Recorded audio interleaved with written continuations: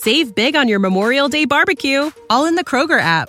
Get half gallons of delicious Kroger milk for $1.29 each. Then get flavorful Tyson natural boneless chicken breasts for $2.49 a pound, all with your card and a digital coupon.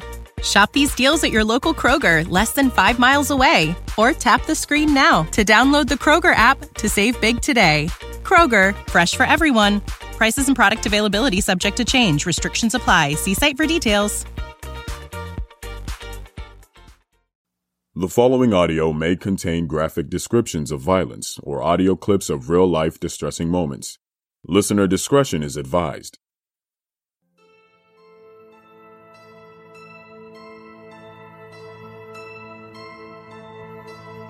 Welcome to Obscura, where we shine a light on the dark.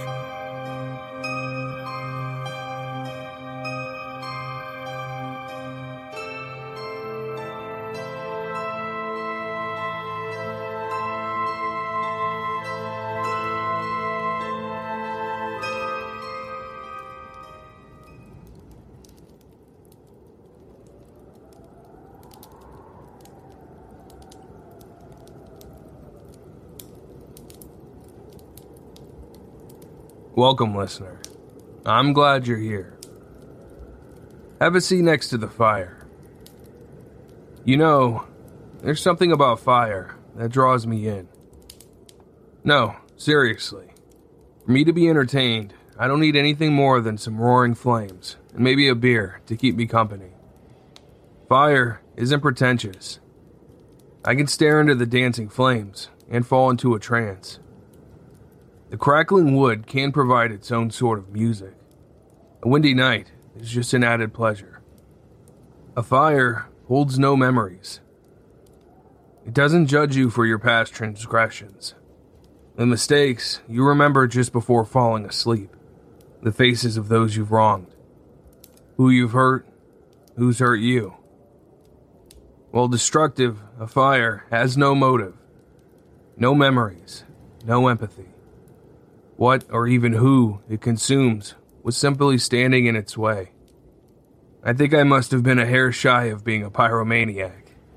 Good thing I dodged that bullet. Listener, when Josh submitted this script, I began contemplating the nature of empathy. Of forgiveness. Are there acts unforgivable? And I think so. But I know not everyone agrees with me on that, and that's okay. Today's episode, titled The Outbuilding, covers the death of a child. If you're sensitive to this kind of subject, now's your time to stop the episode. Trust me, you won't hurt my feelings. Now, let's get on with it.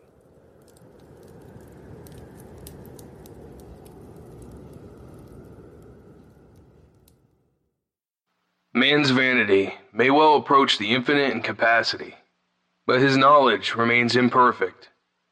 And however much he comes to value his judgments, ultimately, he must submit them before a higher court. Cormac McCarthy, Blood Meridian. Part 1. The Judge.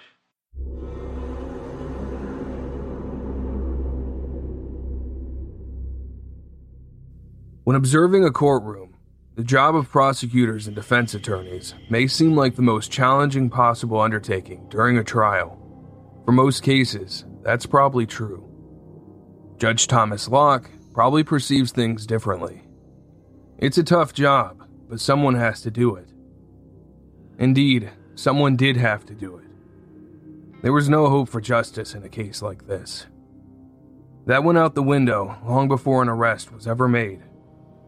Be that as it may, Richardson had to be held accountable for his crimes.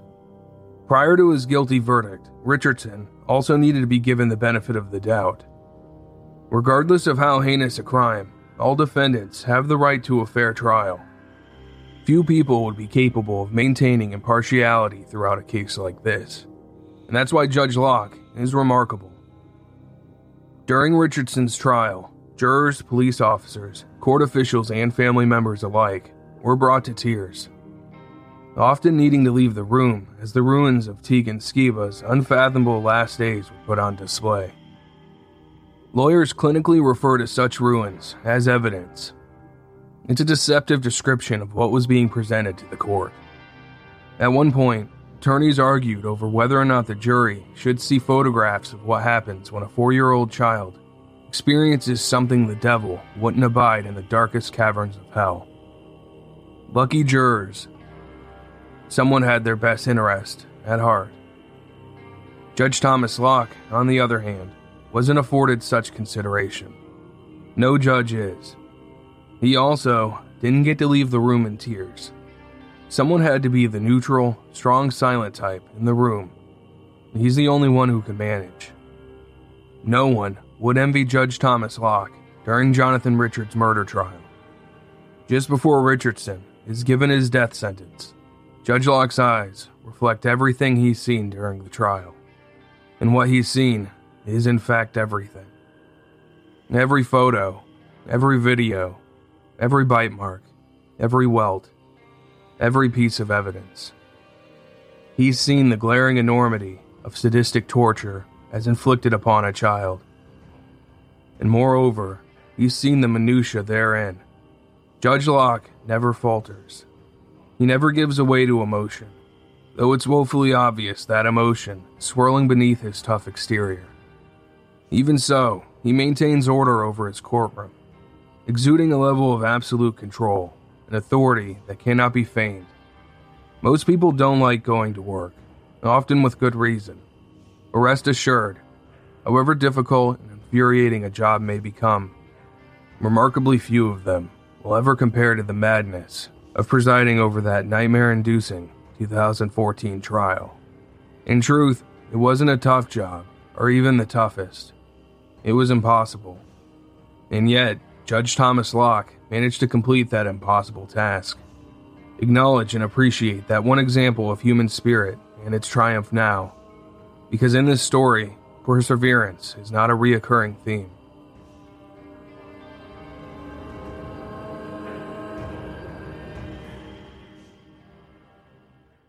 Chapter 2: Decisions of Life and Death.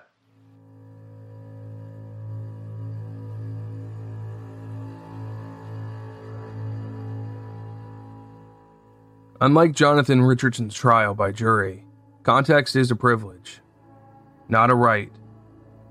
In life, we generally have to take revelations as they come, however bizarre. We can demand clarification, but the universe isn't often inclined to oblige. Courtrooms try to extract that context, at least in theory. They do their best to put everything into perspective when the questions just feel too overwhelming to shrug off. Sometimes they succeed, sometimes they don't. Jonathan Richards' defense attorney attempted to put the murder of a 4-year-old Tegan Skiba into perspective. She presented to the Johnsonville Superior Court that Richardson was himself the victim of severe child abuse. That defense was an abysmal failure. For one, it was a flimsy argument, at best. Truth be told, it was outright offensive to victims of child abuse. After torturing Tegan in a barn for 10 days, Richardson took her to an emergency room where she later died. Her tiny body had withstood innumerable injuries, including clear signs of sexual trauma. This wasn't a case of a parent flying off the handle or losing control after a few drinks too many. In fact, Richardson wasn't Tegan's father. He was just her mother's boyfriend.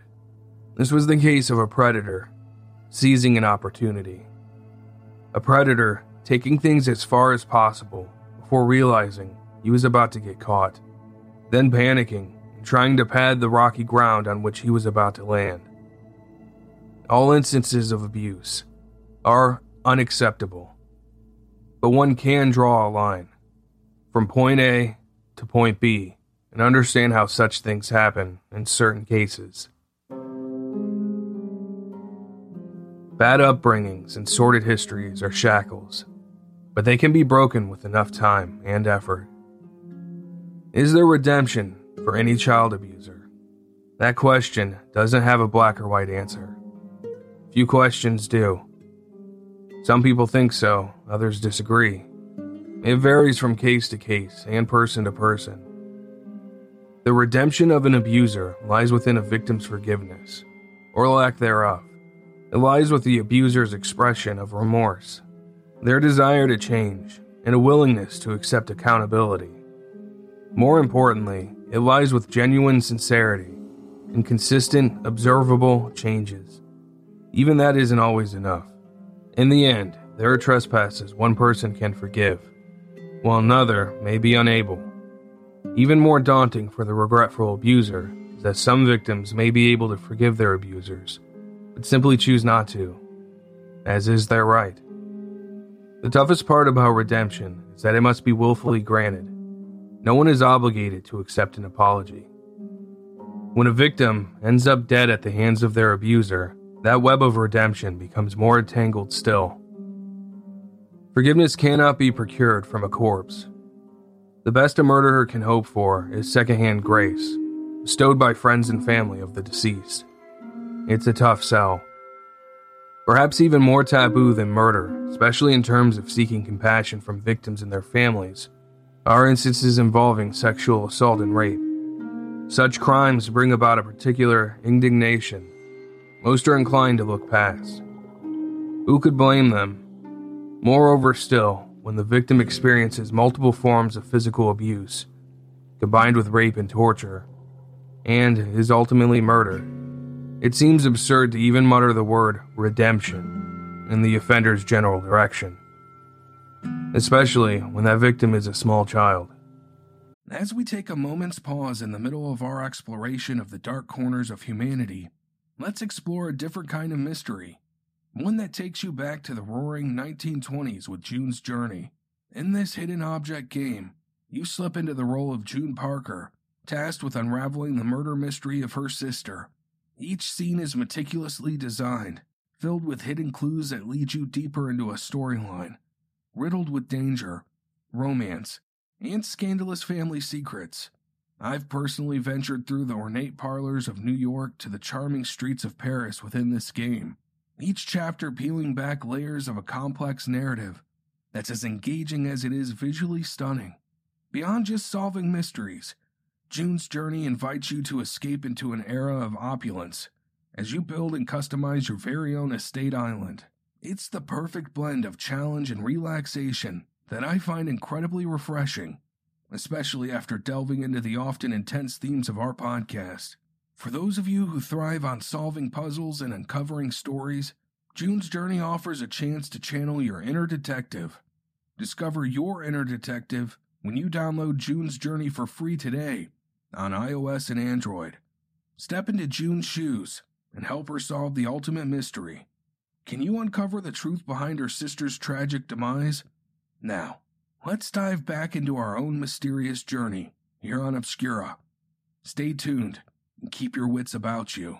This episode is sponsored by BetterHelp.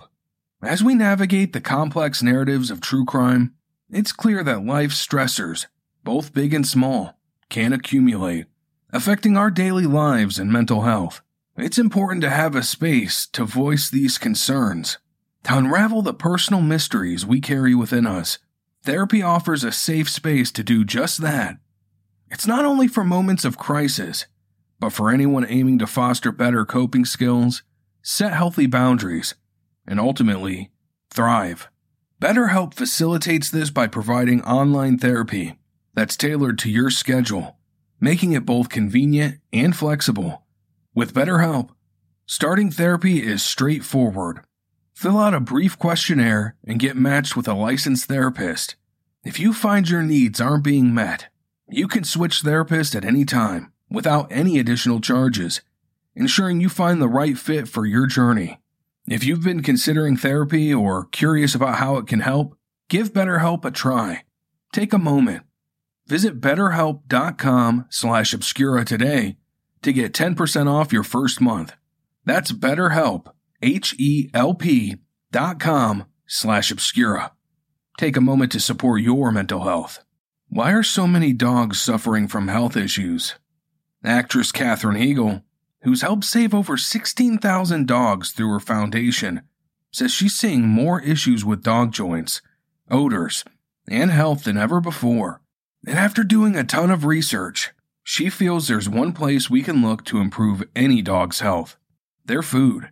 What she's discovered is that the way many dog foods are made can actually create toxins that could be wrecking our dog's health. And this is true even for many premium brands. Fortunately, she found that just by adding a few special superfoods to her dog's food, she saw huge transformations in their health. She's made a 20-minute video explaining step by step how anyone can do the same thing to see incredible changes in their dog's health. Listener, I've watched this video, and honestly, it's 20 minutes well spent. The health of my animals means everything to me. This stuff has improved the coats and energy of mine, and they love it. Normally they are picky with food, but they really enjoy this stuff. Go to badlandsfood.com/obscura and watch Catherine's video right now. Again, that's badlandsfood.com/obscura. I then went to the room where Tegan was located. I observed numerous cuts. I just couldn't bear to look at it anymore, and I asked him to stop. You asked the doctor to stop? I asked the doctor to stop. I told him that was enough. I couldn't look at it. I couldn't bear it to see it anymore. It immediately brought tears to my eyes. It's the most horrifying thing I've ever seen done to a human being, especially a child. I've never seen anything like that in the years that I've been doing this as a law enforcement officer. It seems likely most criminals in these cases wouldn't be concerned about remission anyway. As abusers travel further down the path of destruction, gray areas dim, and perpetrators move closer to that hard-to-find section of the world, existing only in black and white. Tegan Skiba's murder had no gray area. For Richardson, condemnation was a given. He was sentenced to death in 2014. Wherever you stand on the death penalty, it's difficult to feel bad for Richardson. During the break, Jonathan Richardson, accused of torturing and murdering the child, often smiles. When the jurors returned, De Silva says Richardson made a curious remark after his arrest. What are y'all going to do? Tie me down and cut me up? He just looked right straight at me and just had like a slight little grin on his face. Killing someone as a means to deter further violence seems counterintuitive to opponents of capital punishment. They have a point. That said, even the most vehement anti-death penalty person can fall victim to visceral reactions. Believing murder to be immoral doesn't mean a person doesn't still feel the pull of murderous rage in their guts. It just means they're declining to act on that rage for the greater good. It may be true that no human should be able to decide when another life is ended, but that doesn't suggest a primal human yearning to extract revenge has somehow evaporated. Trading knee-jerk reactions for mindfulness and critical thinking is a crucial component of human evolution. Is it still wrong to commit premeditated murder against a remorseless child killer, even if it's state-sanctioned? I leave that one to you, listener. But that doesn't mean Richardson's death sentence entitles him to even a modicum of sympathy. It just means more arbitrary violence in the future is now a certainty. That shouldn't be anyone's goal. Someday that cycle must end, regardless of how satisfying it feels to retaliate. Jonathan Richardson's defense was that he, himself, was a victim of child abuse. His attorney claimed that he suffered from untreated mental illness, anger management problems, and addiction. This may be true, or it could be a complete fabrication. The truth of Richardson's past in the case of Tegan Skiba's murder is irrelevant. The jury had the same sentiment. Richardson's background may be a fine source of useful data for future studies on violent criminals. It may help identify those who have yet to act out or serve as some point of reference to draw conclusions. As yet undiscovered. It may even serve as an interesting filler for a movie of the week or a documentary. Excluding those potential uses for Richardson's assertions, his previous struggles are now of no concern. Perhaps he was the victim of an unimaginable childhood. If so, such a childhood never gave him a pass to perpetuate that cycle of violence. If anything, it should have served as a deterrent. But history tells us that just isn't how abuse works. Recurrently, victims themselves often become the very monsters who made them. It's a tragic fact that has become so ubiquitous in life. It's now a common theme in storytelling. Extending across all genres and mediums, from the best-selling and often critically lauded Hannibal novel series by Thomas Harris, to science fiction epics like Star Wars, or even cheeseball slasher movies like Silent Night, Deadly Night. This is a moral dilemma of indescribable complexity. Sure, these people did horrible things, but can you blame someone for abuse or trauma they suffered as children, for horrors they had no control over? Of course you can't. Victim blaming is both gruesome and an epidemic in the United States. But once a victim becomes the abuser, that's where their own tragedy becomes that of another, regardless of one's upbringing. It's a responsibility of all victims to ensure that they are the ones who break the cycle of abuse. Nothing positive comes from trauma, aside from a hope that, maybe, this is where it will end. So while Richardson's childhood was indeed elaborated on at his trial, it's a waste of time to explore it. That long-winded tapestry of excuses was woven by a defense attorney and her defendant as an effort to reduce the accountability of an emotionless, sadistic murderer and rapist who didn't want to face repercussions for his actions. As previously stated, that effort failed, as well it should have. There's simply no rationality for a crime like this. The condition of Tegan Skiba upon her arrival to the emergency room in Smithfield, North Carolina, was so horrifying, the doctor who examined her said that he almost vomited. And then they unwrap the blanket, and you see the rest of her body, and you're just shocked. When they unwrapped the sheet, it became very clear that this person had been suffering for a long period of time, and I was not prepared for that. All of a sudden, it sort of hit me, and I got sort of upset again because I realized, oh my gosh, the reason why her blood count is so low is not from the bleeding in her brain, but it's from all these wounds. He'd been practicing for 25 years at the time. A nurse working at the hospital attacked Richardson, and according to her own testimony, jumped across the counter and tried to rip his throat out upon seeing Tegan. And at that point, I just couldn't take anymore, and so I looked at him. And I looked at him and I said, oh my God. So I took off after him and I chased him down. You chased him down? I was running for everything I was worth. I called him from behind.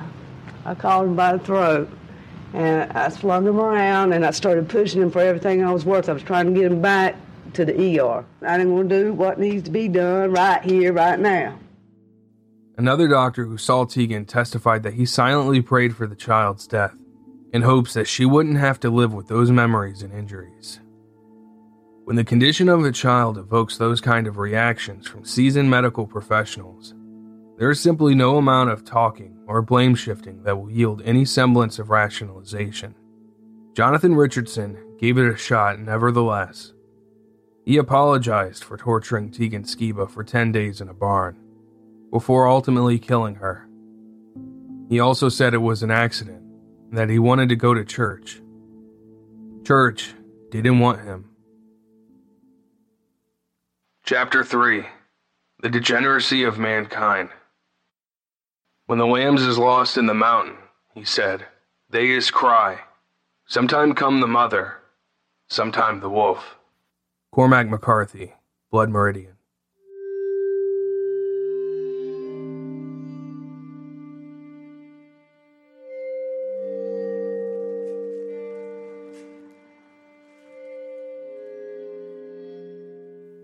Helen Roxanne Reyes went away for Army Reserves training on July 6, 2010.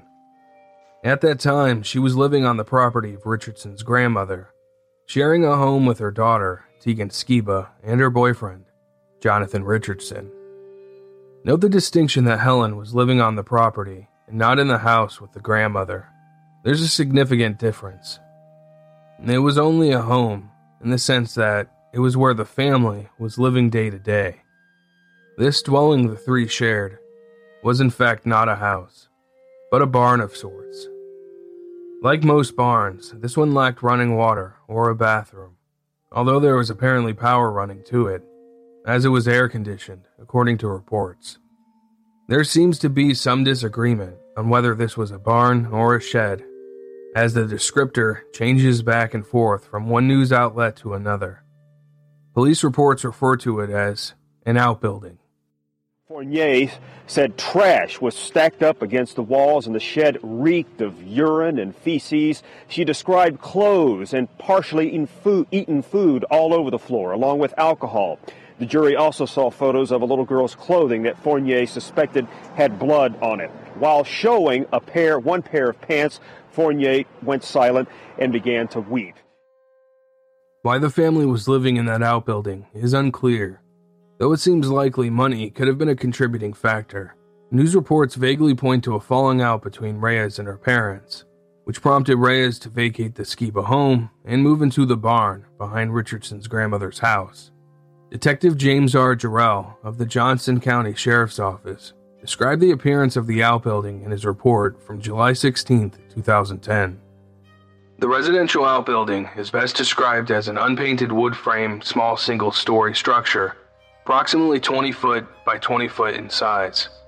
The outbuilding is located directly behind the main residence of 750 Old Sanders Road, Smithfield, North Carolina, 277577. The structure has a burgundy door with a white storm door attached.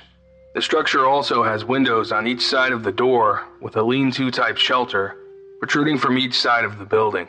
The building has a tin roof, silver in color, and has two windows at the rear of the building. This outbuilding is the residence of Jonathan Douglas Richardson, Helen Reyes, and Tegan. Richardson volunteered to look after Tegan while Reyes attended Army training, telling her his grandmother would help babysit while he was at work. Reyes' decision to allow Richardson to look after her 4-year-old daughter can be taken two ways. On one hand, Army training isn't exactly the kind of thing someone can just get out of. Generally speaking, people in the military can't just call in sick. Missing an order to attend training can carry serious legal ramifications. Childcare in America isn't usually free, and judging by the living conditions of Reyes and her daughter, it seemed like money was an issue in their lives. Financially comfortable people don't live in outbuildings, so it's easy to see why she left her daughter in the care of someone who may well have been the only person volunteering to help. Another way to look at Reyes' decision is to consider the fact that she was well aware of Jonathan Richardson's capacity for violence. Many feel that by leaving her daughter with Richardson, she was guilty of criminal negligence. Richardson wasn't a quiet, unassuming murderer people were shocked to find out was capable of such atrocities. He was demonstrative enough in his sadistic tendencies that most parents would have probably declined to trust him with young children.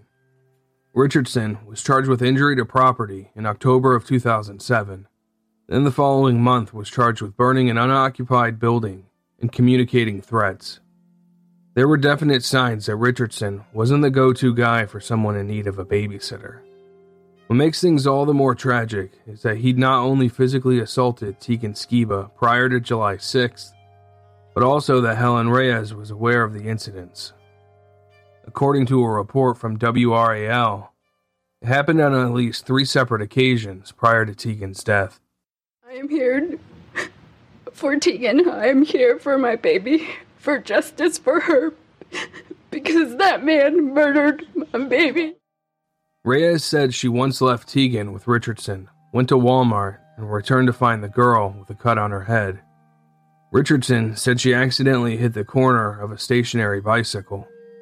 Another time, Tegan's eye was hurt during a trip to the beach.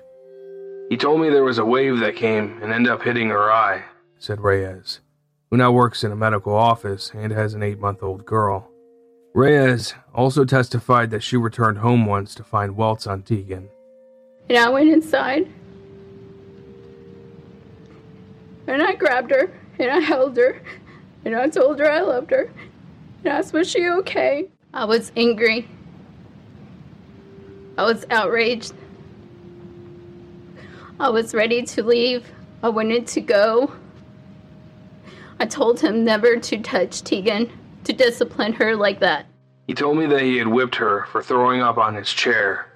He had whipped her with a power cord.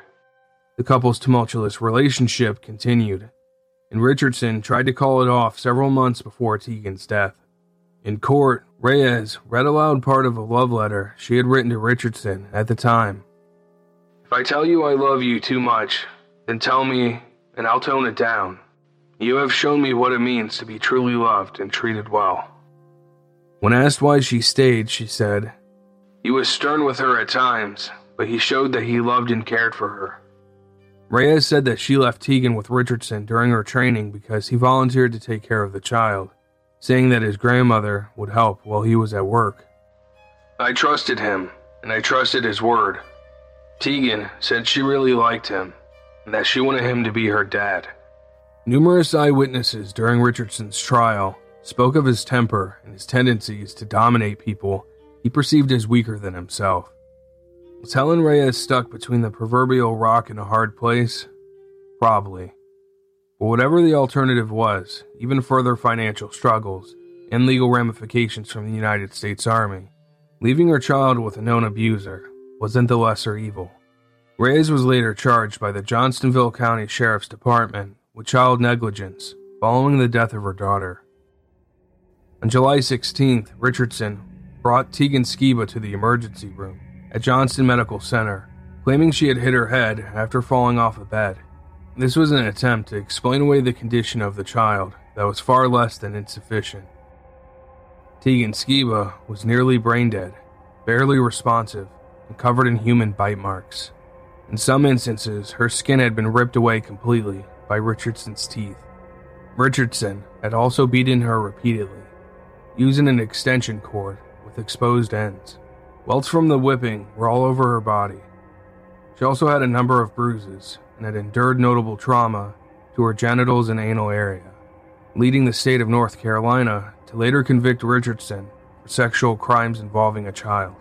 Richardson had tortured and raped Tegan Skiba in the Outbuilding for 10 days, videotaping certain instances which were later presented to the court.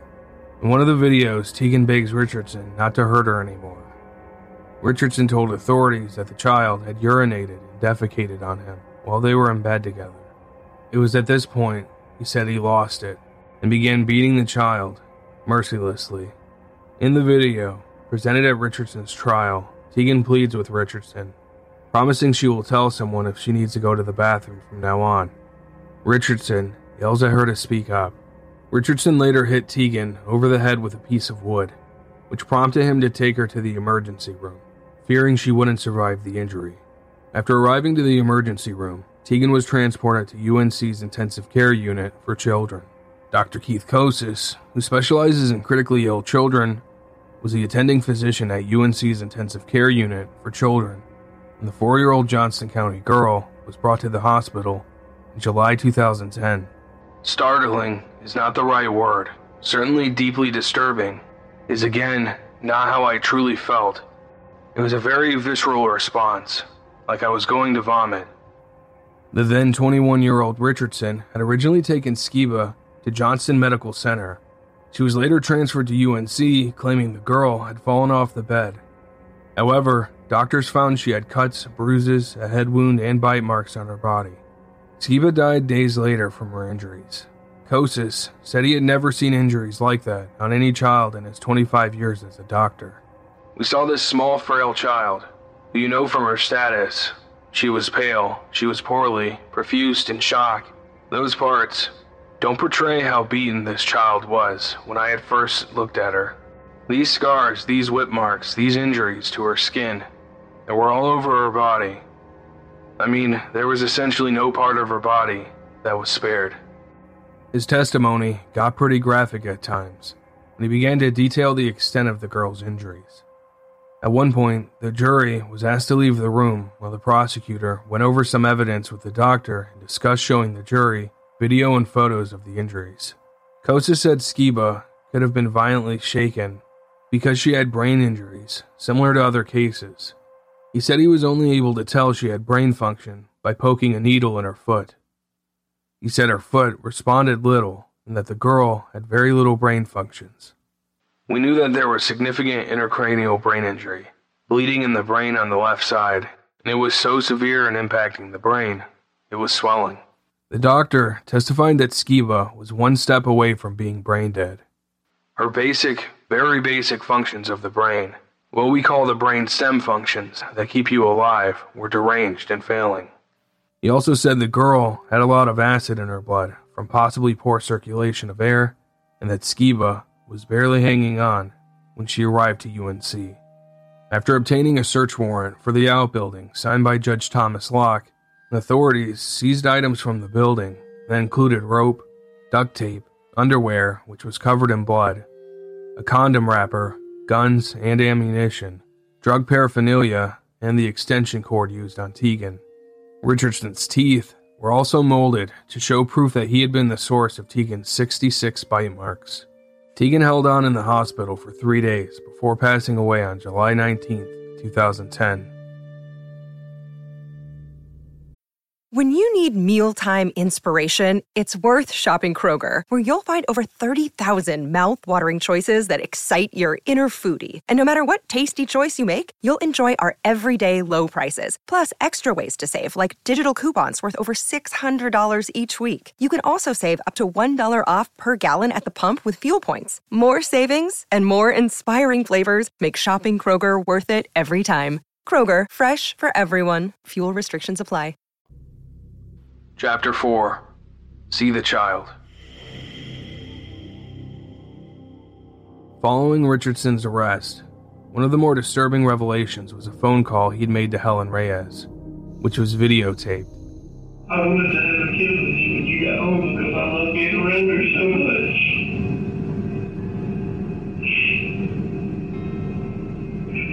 I love her to death, Helen, I do. And I would never do anything that intentionally hurt her. She's never had a father. And the way she's warmed up to me, she loves me so much. You know my mind is messed up, don't you? You even said, Helen, I'm sorry that I didn't mean to do it. And that I didn't hurt her again. In the video, Richardson tells Helen that he loved Tegan to death. Defense attorneys attempted to use this video as evidence of Richardson's mental state at the trial, but Judge Locke did not allow it. In the video, a tearful Richardson is on his cell phone talking to Tegan's mother and his girlfriend of 6 months, Helen Reyes, about how much he adored the child. I wanted to have kids with you when you got home because I loved being around her so much. I loved her to death, Helen, I do. And I would never intentionally hurt her. He goes on to say he wanted to raise a family and be a good father to Tegan. She's never had a father, and the way she's warmed up to me, she loves me so much. Richardson continues, saying he popped Tegan on the leg for misbehaving and was surprised when detectives told him she had broken bones. Richardson in the video also talks about needing help. You know my mind is messed up, don't you? You even said. Sobbing, he tells Reyes that it was all an accident. Helen, I just want to tell you that I didn't mean to do it, and I didn't hurt her head. But Locke ruled the phone conversation was hearsay, because the full conversation between Richardson and Reyes couldn't be heard. Despite being charged with child negligence, Helen Reyes appeared at Richardson's trial to testify against him of her own volition, not as part of a plea deal, according to WRAL. Helen Reyes breathed heavily and dabbed her eyes as she took the stand, then broke down in tears when the prosecutor, Greg Butler, asked why she was in court. She described her relationship with Tegan's father, Jerry Skiba, whom she met at an Applebee's in 2005. After Tegan was born, Reyes said Jerry Skiba became violent and the two split. She said she was single till she met Richardson. I cared about him. I felt I was in love with him, or falling in love with him. There seemed to be two versions of Richardson, the loving and caring man that Reyes was falling in love with, and the stoic murderer who reveled in the degradation of his victims. Prior to sentencing, Richardson was kept at the Johnsonville County Jail, where authorities found a shank in his cell made from a toothbrush and nail file. He was also accused by guards of throwing urine and feces on staff and of threatening to kill other inmates. Judge Thomas Locke ordered that Richardson be put in shackles following the incidents. Refuting Richardson's defense was Sandy Penny, a longtime girlfriend of Richardson's father, who told the court that allegations of abuse were fabricated. When asked if Doe Richardson had been a good father to Jonathan, she replied, "Yes, he did spank him, but I can tell you, I can count on one hand how many times he spanked him. I mean, we all get angry and raise our voice, but he is not an angry man. He is a very loving and fun man. He was a good dad, and they had a good father-son relationship. Jonathan had a good home. He had the best of both worlds. He had his mom every other weekend. He had his dad every day.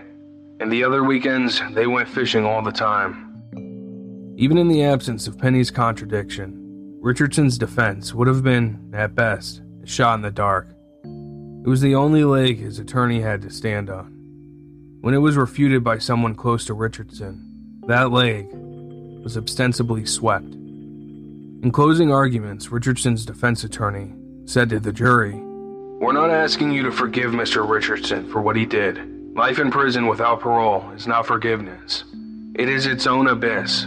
A life condemned to prison for someone convicted of sexual assault and torturous murder of a 4-year-old girl is a special kind of abyss. It's a special kind of hell." Prosecutors also made closing statements and instructed the jury not to take pity on Richardson and asserted that death was the only fitting punishment for Richardson. Assistant District Attorney Greg Butler stated, "He wants you to feel sad. He wants you to be concerned for him in his self-described horrible life. He wants you to have sympathy for him and forget this terrible, senseless, needless, vicious crime that he committed against a little 4-year-old girl, Tegan Skiba.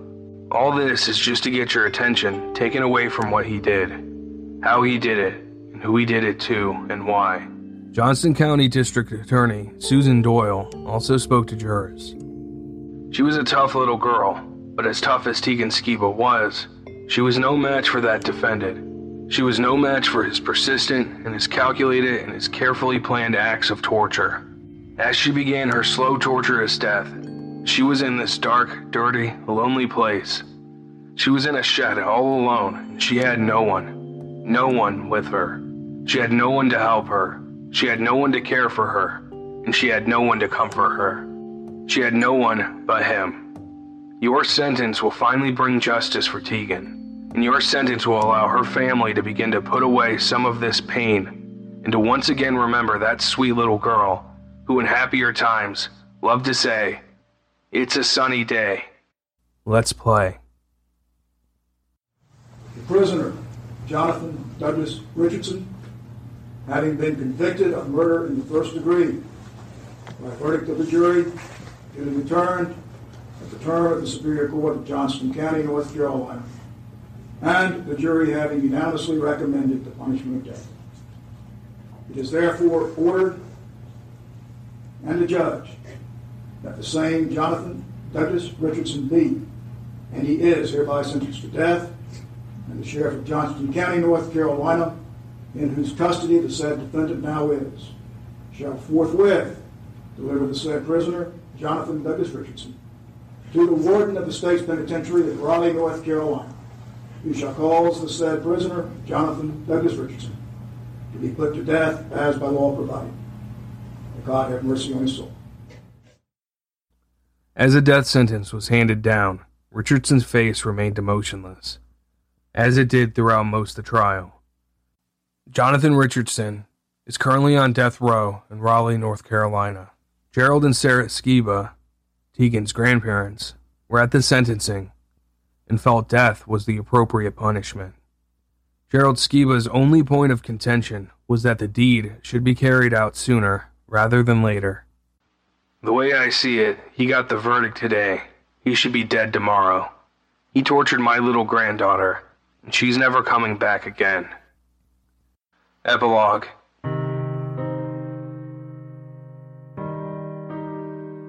Jonathan Richardson is obviously to blame for what was done to Tegan Skiba.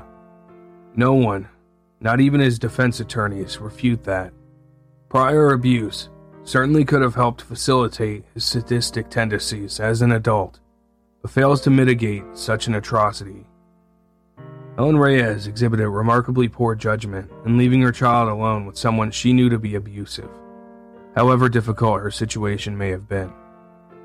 That said, the state of North Carolina may have convicted the person who murdered Tegan Skiba, but it also helped facilitate her situation. Fiscally conservative legislators tell single mothers to fend for themselves when it comes to child care. It should be noted that most parents find manageable solutions in that department. It should also be noted that apathy towards child care in North Carolina and all over the United States help facilitate dangerous situations for children, as overworked or inattentive parents often resort to whatever means of supervision they can find for their children. Tegan Alyssa Skiba was born on July 6, 2006, in Raleigh, North Carolina. She died July 19, 2010. Her obituary reads, "She was Helen Reyes and Jerry Skiba's little girl who loved purple butterflies, ladybugs, and her grandmother's garden. Tegan's grandparents, aunts and uncles, cousins, and all those she met and saw her beautiful smile will miss her very, very much."